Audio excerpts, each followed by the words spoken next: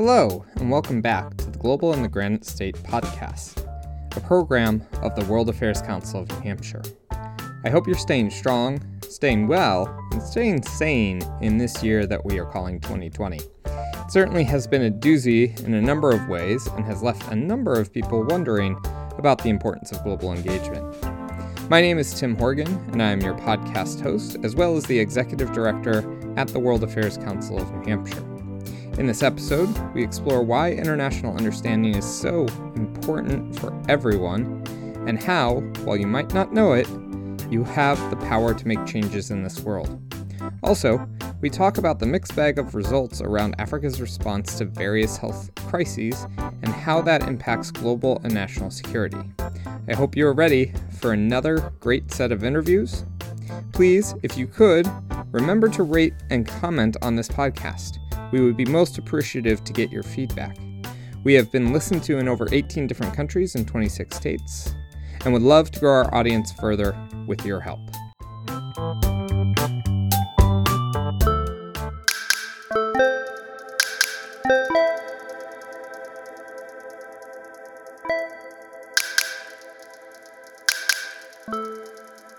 Many of you may remember hearing about the butterfly effect. The idea being that a butterfly flaps its wings and creates a small breeze in one area of the world. Then, as that little breeze ripples around the globe, it gains strength and builds into a hurricane on the other side.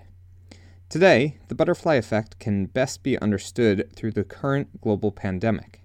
One person in Wuhan, China, was infected with the novel coronavirus, and the entire global economy suffered.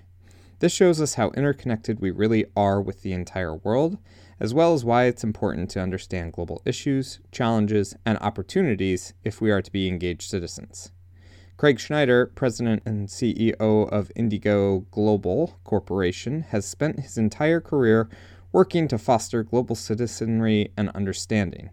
As he is transitioning away from his time as the President and CEO of the World Affairs Council of Philadelphia, we took some time to talk about why international engagement is so important for Americans to have insights on. You can't escape it. And if you're not going to be able to escape it, you ought to understand it, you ought to participate in it, you ought to try to shape it. The lives of every single person in this country are affected every single day of their lives by what's going on in the world. And that's economically, it's politically, it's culturally. The effects are often positive and helpful, and the effects are sometimes negative and scary. Through his work at the World Affairs Council of Philadelphia, Craig led a number of amazing programs focused on engaging Americans and others in cross-cultural and foreign policy experiences. I would put that into two categories. So one is our programming, and even that I would divide in half between the work that we do with adults and the work that we do with middle and high school students. But in both of those settings, what's been exciting to me is to watch people learn different points of view in terms of the political spectrum, conservative versus liberal, et cetera. Also different points of view in terms of US versus perspectives from other parts of the world. And to really watch the light go on, whether it's a 13-year-old in middle school or it's a retiree after a distinguished career, you can see people really have a light go on and have them say, I never thought of it that way. And it doesn't always change anybody's mind, and our job isn't to change anybody's mind, but it is to open their mind to make sure that they understand different perspectives and they process that information. And then whatever their opinion is, it's a better informed, more intelligent opinion. The other part of it is the travel. So I've been very lucky as the CEO at the World Affairs Council of Philadelphia because our council has a large national program that takes World Affairs Council members from across the country, all around the world, literally every continent. And I've been able to lead a number of those trips over the years. And truly, that's a great joy. There's a quote from St. Augustine, of all places, which is that the world is a book. If you don't travel, you only get to read one page.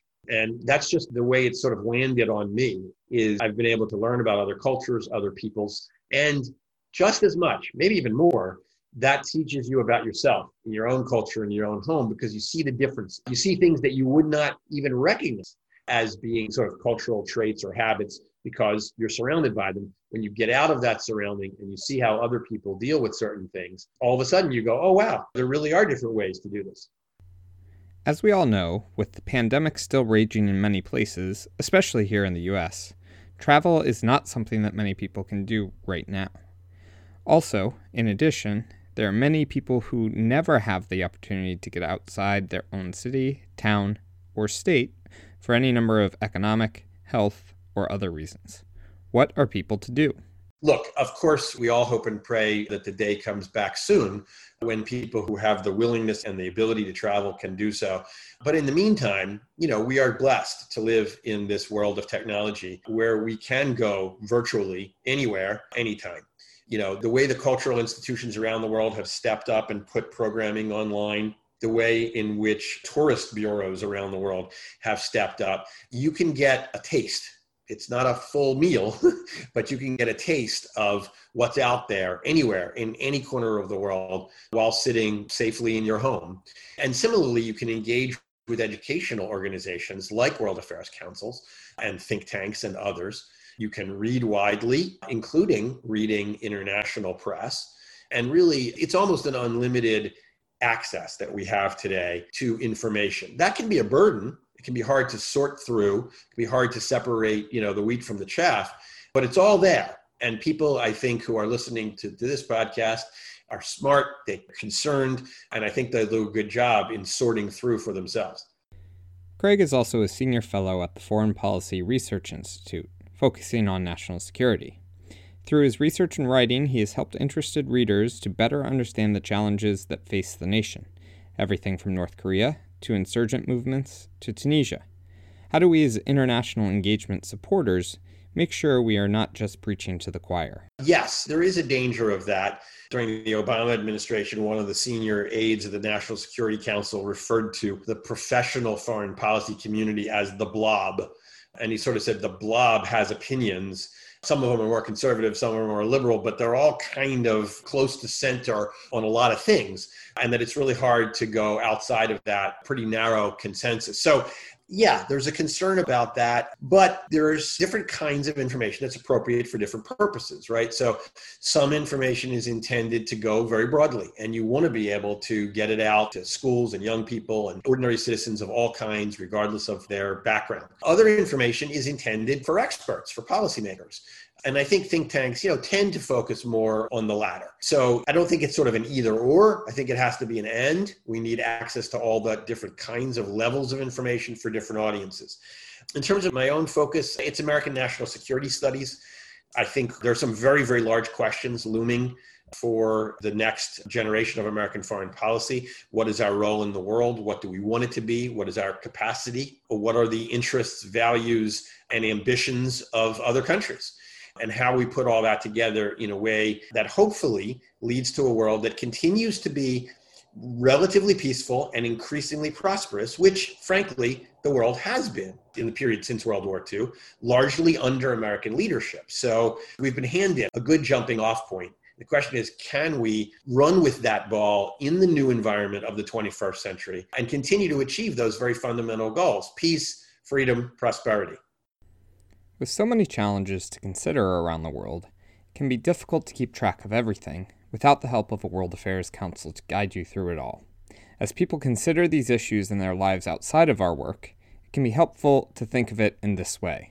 I think you have kind of two categories, two baskets. One is the truly global questions, the ones where the opposition, so to speak, is not another country or another culture or another people, but is sort of nature itself. We're living through that right now, both with the pandemic and with climate change. Those are issues that nation states cannot resolve independently of one another. They require joint action of some sort. So you have that sort of basket of challenges, and they're severe, as we are seeing right now. The other basket, of course, is the traditional geopolitics. Nations are still real things. We don't have a world government. Most people don't want a world government. And the reality is that nations compete for power. They compete for economic success. And we have challenges in that role, particularly coming from the rise of China, but also what I would call the dramatic punching above their weight of the Russians, who by sort of objective criteria shouldn't be a great power in the world. They have an economy of less than the size of greater New York metropolitan area, but yet They do, in fact, rate as a global power, not only because of their nuclear arsenal left over from the Soviet Union, but because they continue to be aggressive and frankly cunning in the way in which they use kind of the chess aspect of international relations. So I think we have to think very seriously about the challenge of Russia and the challenge of the rising China and really decide what kind of response we want to have. While it is true that not everyone is going to be interested in global affairs, as they believe they have more immediate concerns, however, it is possible that a better understanding of global challenges could lead to insights and understandings of how to fix what seems to be very local issues. Other countries have found interesting solutions to police reform, racial inequality, poverty alleviation, and other challenges that the United States faces today.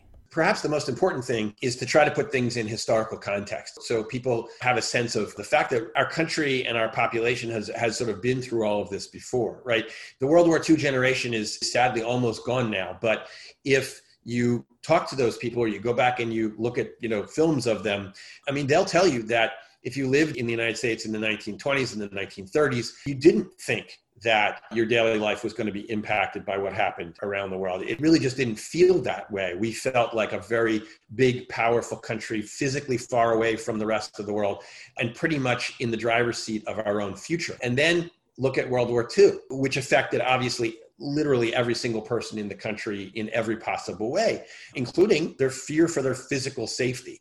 And then the Cold War, when we were the most powerful any country has ever been in the history of the world, right? In the beginning of the Cold War, more than the ancient Roman Empire, more than anybody. And yet, ordinary Americans went to bed many nights in the Cold War not knowing if there was going to be a next morning because of the threat of nuclear war.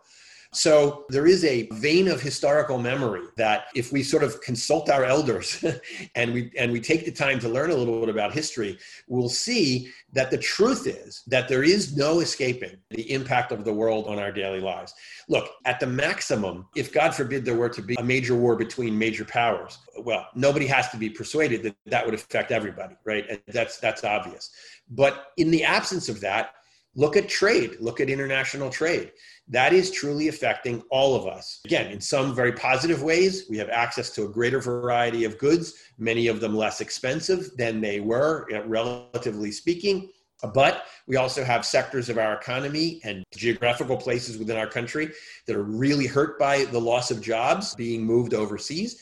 So you've got the life and death question of war and peace. You have the economic question that affects our lives. And then you also have, again, these global issues, particularly climate change. The United States could adopt any climate change policy it wanted, even the most sort of restrictive of carbon emissions. If the Chinese and the Indians did nothing, the world would still have the problem. So we have to be able to come together in some fashion to be able to face this problem. As he transitions to his new role at Indigo Global, the clients will be changing, but the focus will remain the same. Indigo Global believes the world today is changing faster and more dramatically than ever. In an era of extreme volatility, tried and true models for doing business are failing even the most steadfast industries and sectors.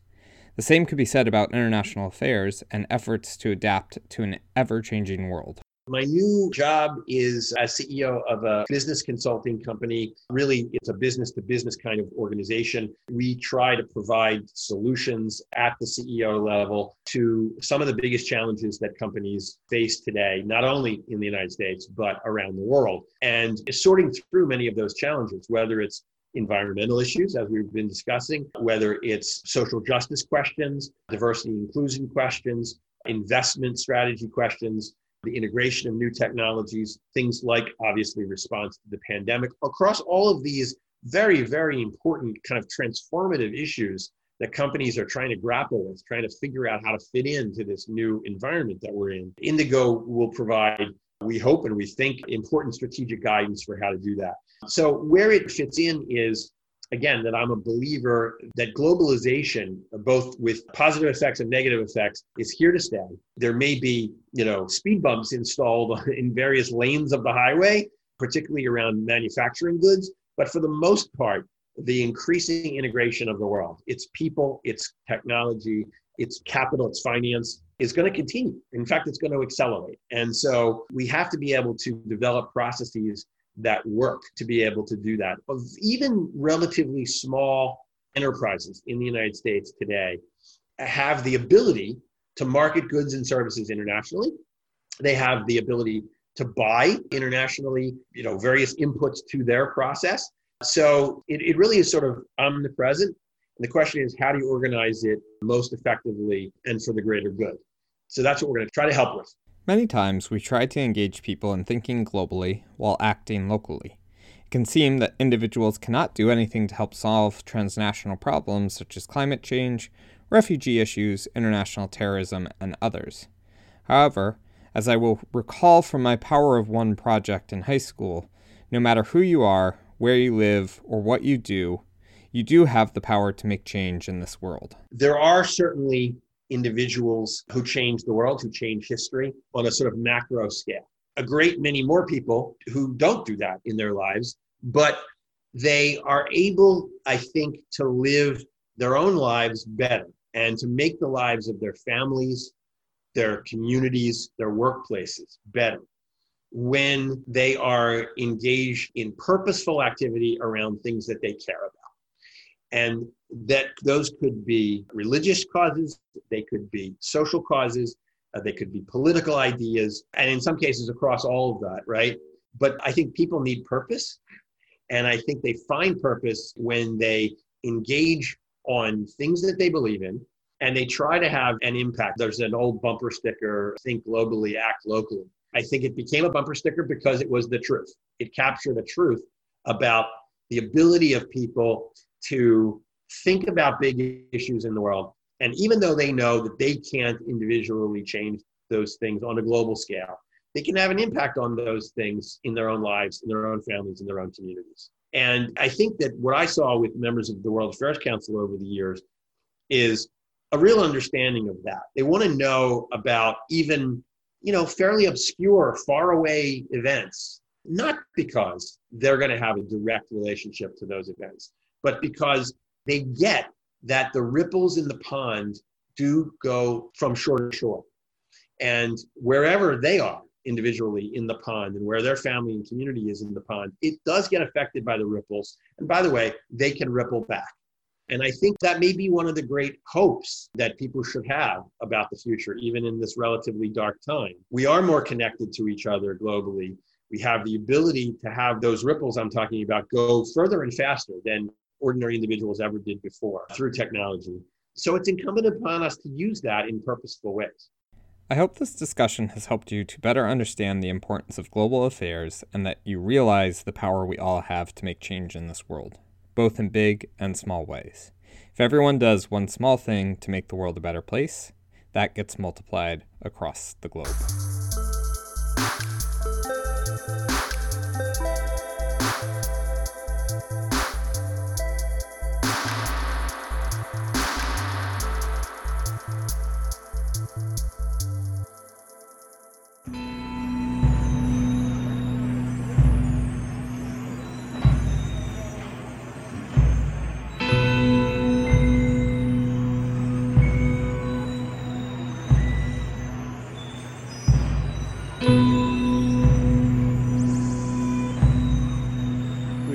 The classics, and whether it's Sun Tzu or Clausewitz or Thucydides, they all can have historical memories of armies being destroyed because of poor health. That is Dr. Richard Lobban, adjunct professor of African Security Studies for the Naval War College, an emeritus professor and former chair of anthropology from Rhode Island College. In these times of a global pandemic, a lot of people are thinking about the ways in which health impacts our lives and those around the world. We are so interconnected, as shown by the coronavirus, that if one country's system fails, many more can follow. I spoke with Dr. Lobban about the issue of health as a national security problem, particularly in Africa. Security is more or less what we deal with in all respects, from kinetic to psychological to communication, all aspects. And one of the basic models which we use is the Maslow hierarchy of human needs. And in that hierarchy, before we get into write poems and constitutions, we have to be healthy. And the military has to be healthy so that they can have force protection. And the most rudimentary expressions are food and water. And after that, we're talking about human health. So it's primordial for every military and every human population. So consequently, when I teach about African security, basically Middle East security and counterterrorism, for the last 15 years, health is foundational and basic. Healthcare might not come to mind as the top security threat for many people who have not studied the region.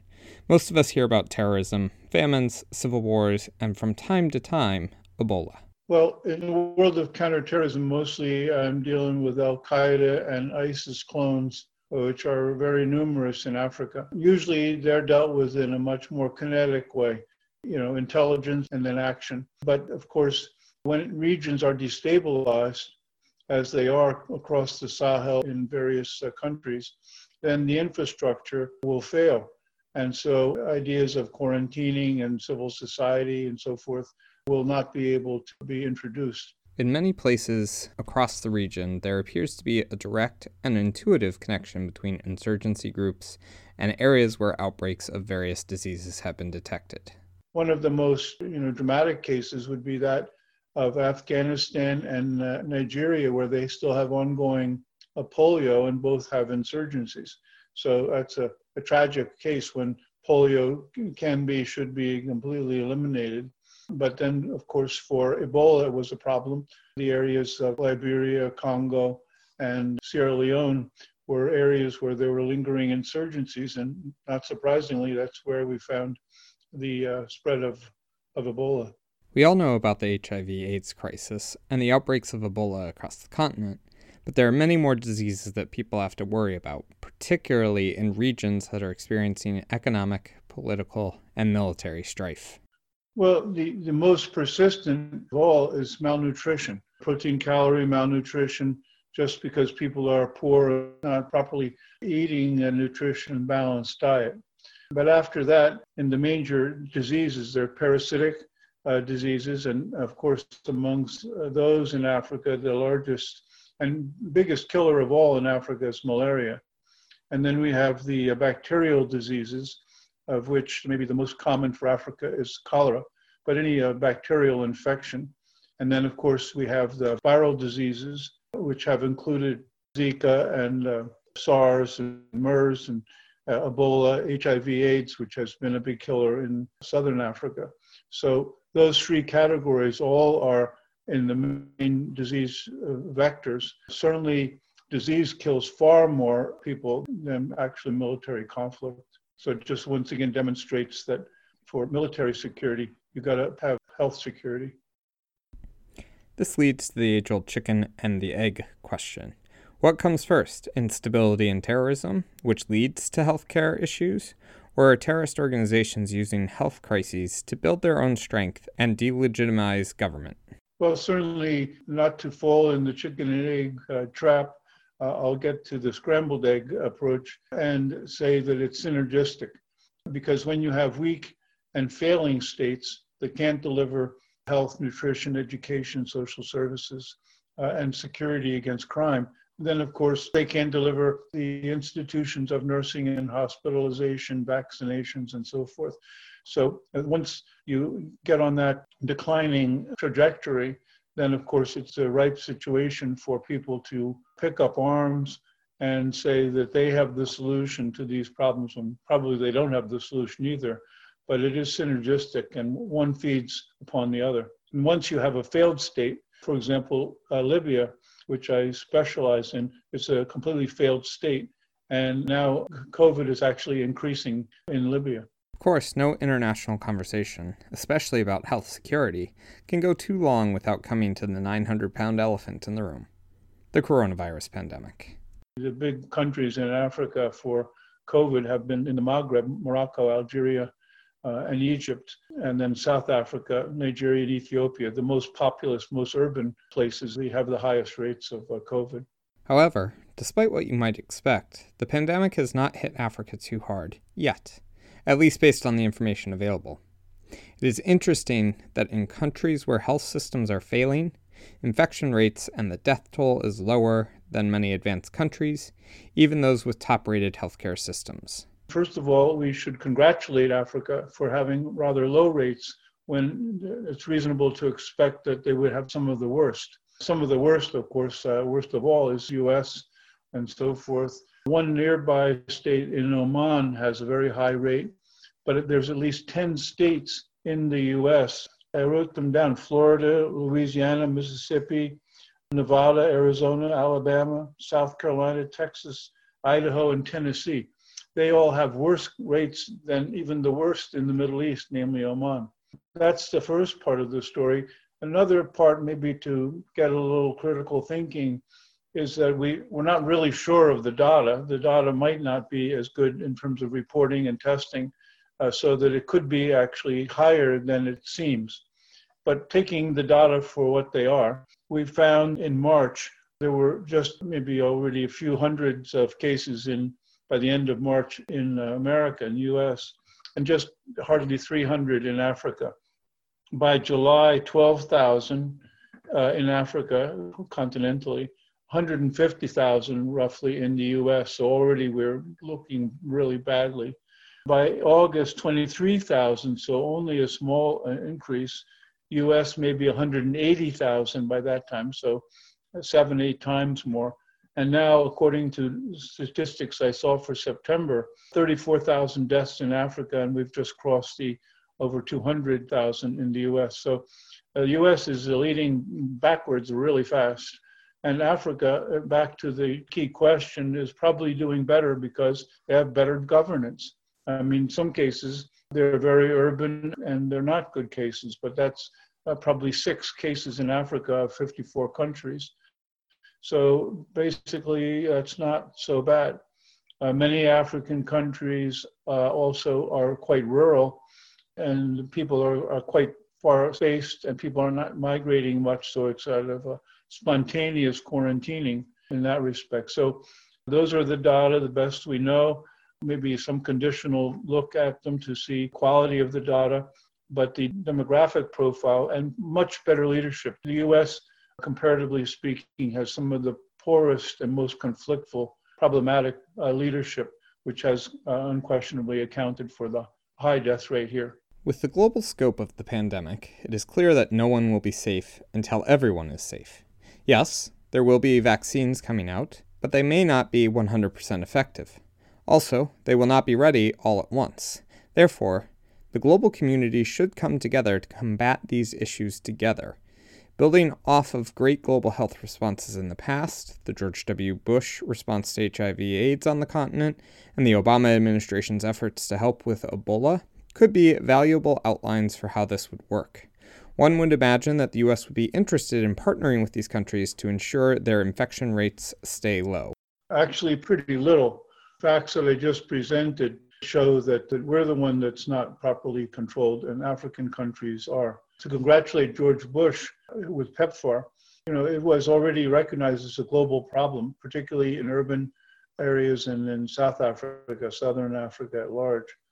And he was motivated because he was a compassionate person, also motivated by evangelical beliefs. So we had the ABC program, which had a religious component as well as epidemiological and demographic. So he should be congratulated for doing a lot. When Ebola came along, then Obama had to deal with that. And there was a great sense of alarm, even xenophobic response. But we stepped up to that really fast, using a military approach, actually. And it was calmed down. So that we're talking about maybe 10, 15,000, maybe 20,000 deaths, a tenth of what we have in this particular case. And it was confined and strictly quarantined upon anybody arriving. I think there were maybe 3 cases or 5 cases, and they were quarantined and cured. There were a couple of deaths in the US.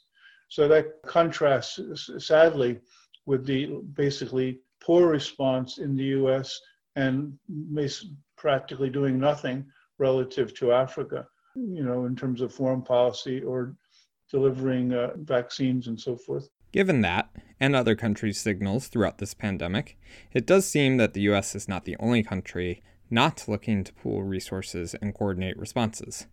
This is most obvious in the global response to the search for a vaccine. We have another problem lurking behind the scenes, namely the approaches. A vaccine, which nobody has at this point, and nobody has proven efficacy, nor economy, nor sufficient quantity, nor bad effects. So we're waiting for that. There's some reason J&J or maybe Pfizer or AstraZeneca may be producing something. There's a company in India, Serum Institute, which may be hot on the trail.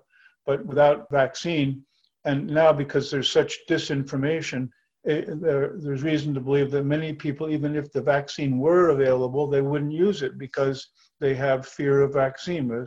Whenever they would finally find a vaccine, which might happen sooner or later, it's unclear when that's exactly going to happen, then they have to make it in sufficient quantity, and then have to prioritize from a moral, ethical, maybe even legal, and particularly epidemiological level, who's going to get first in line. Should it be first responders? Should it be the most vulnerable? Should it be the least vulnerable to protect them so they don't infect the most vulnerable? And so we're going to have a very gigantic question. The US is usually fairly stingy in such respects, and they'd probably divert most of their surplus if they even, we can talk about a surplus when we don't have any. Whereas for the third world, India has often prioritized third world populations. In that case, if they produce quantities like the Serum Institute, then they may have prioritized third world countries. So there are many intersecting complexities. First and foremost, we don't have anything to deal with. And secondly, what about the quantity? And then thirdly, who gets first in line? So as not to leave on a sour note, Dr. Lobban has some great advice for understanding the coronavirus pandemic, which can also apply to many other issues we see in this country today. Well, I always say when it comes to security at large and health security in particular, because it's at the foundation of the Maslow hierarchy of human security needs, is that we fight fiction with facts. And the better data, the better decisions. The worse the data, or the more fabricated or distorted the data, or incomplete are the data, the worse the decision. So my first degree is in biology, and my graduate degrees are in anthropology, and so we're really keen to look at the bottom up, because that's where the answers to these huge questions will be found.